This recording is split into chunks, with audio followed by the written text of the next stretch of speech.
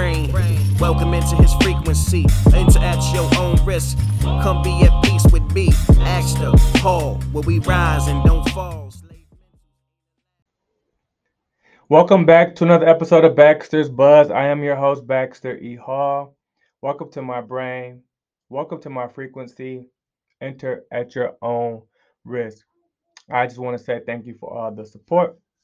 We have been doing some really cool things, and I can't do it without you all. So appreciate the engagement, sharing, and all of that good stuff. Let's continue to keep the audience growing. Today, I want to talk about a picture that kind of came across my timeline. It's a young man here that uh, that's me at, I don't know, probably around Zara's age, 10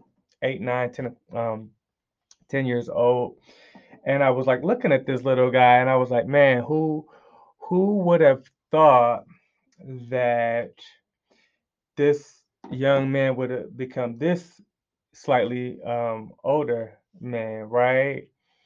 I think about the what ifs, right?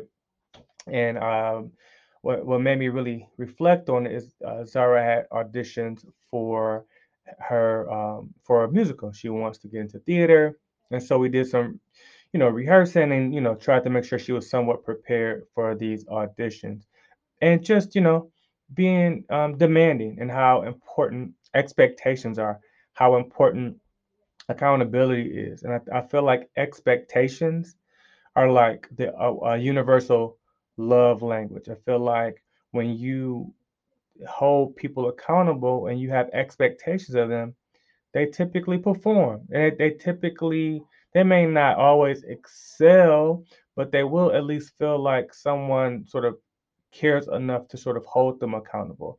Just just like structure and those sort of things. It feels like a drag, but it's also attention that they're getting, and it's also sort of someone in their corner that they know that's invested. And so I didn't get a ton of that growing up, but I just, very blessed and thankful that I am able to be a source of that for Bryce and Zara. So I just wanted to say that whether you're in a leadership position at home, whether you're leading employees, accountability, expectations are universal love languages, in my opinion. I feel like engagement a lot of times starts with expectations, right? And that transparency. Here's what we expect. Here's where you are. How can we help you get further? Let's not lose sight of that. Autonomy is good as well, but we also have to make sure that there's some communication there in order to be on the same page. So I hope this message finds you well. Hold your folks that are in your life accountable. Have expectations of them, and I imagine that they'll be better because of it. Okay, and so until next time, peace. Welcome into his brain. Welcome into his frequency. Enter at your own risk. Come be at peace with me. Ask the Paul, where we rise and don't fall.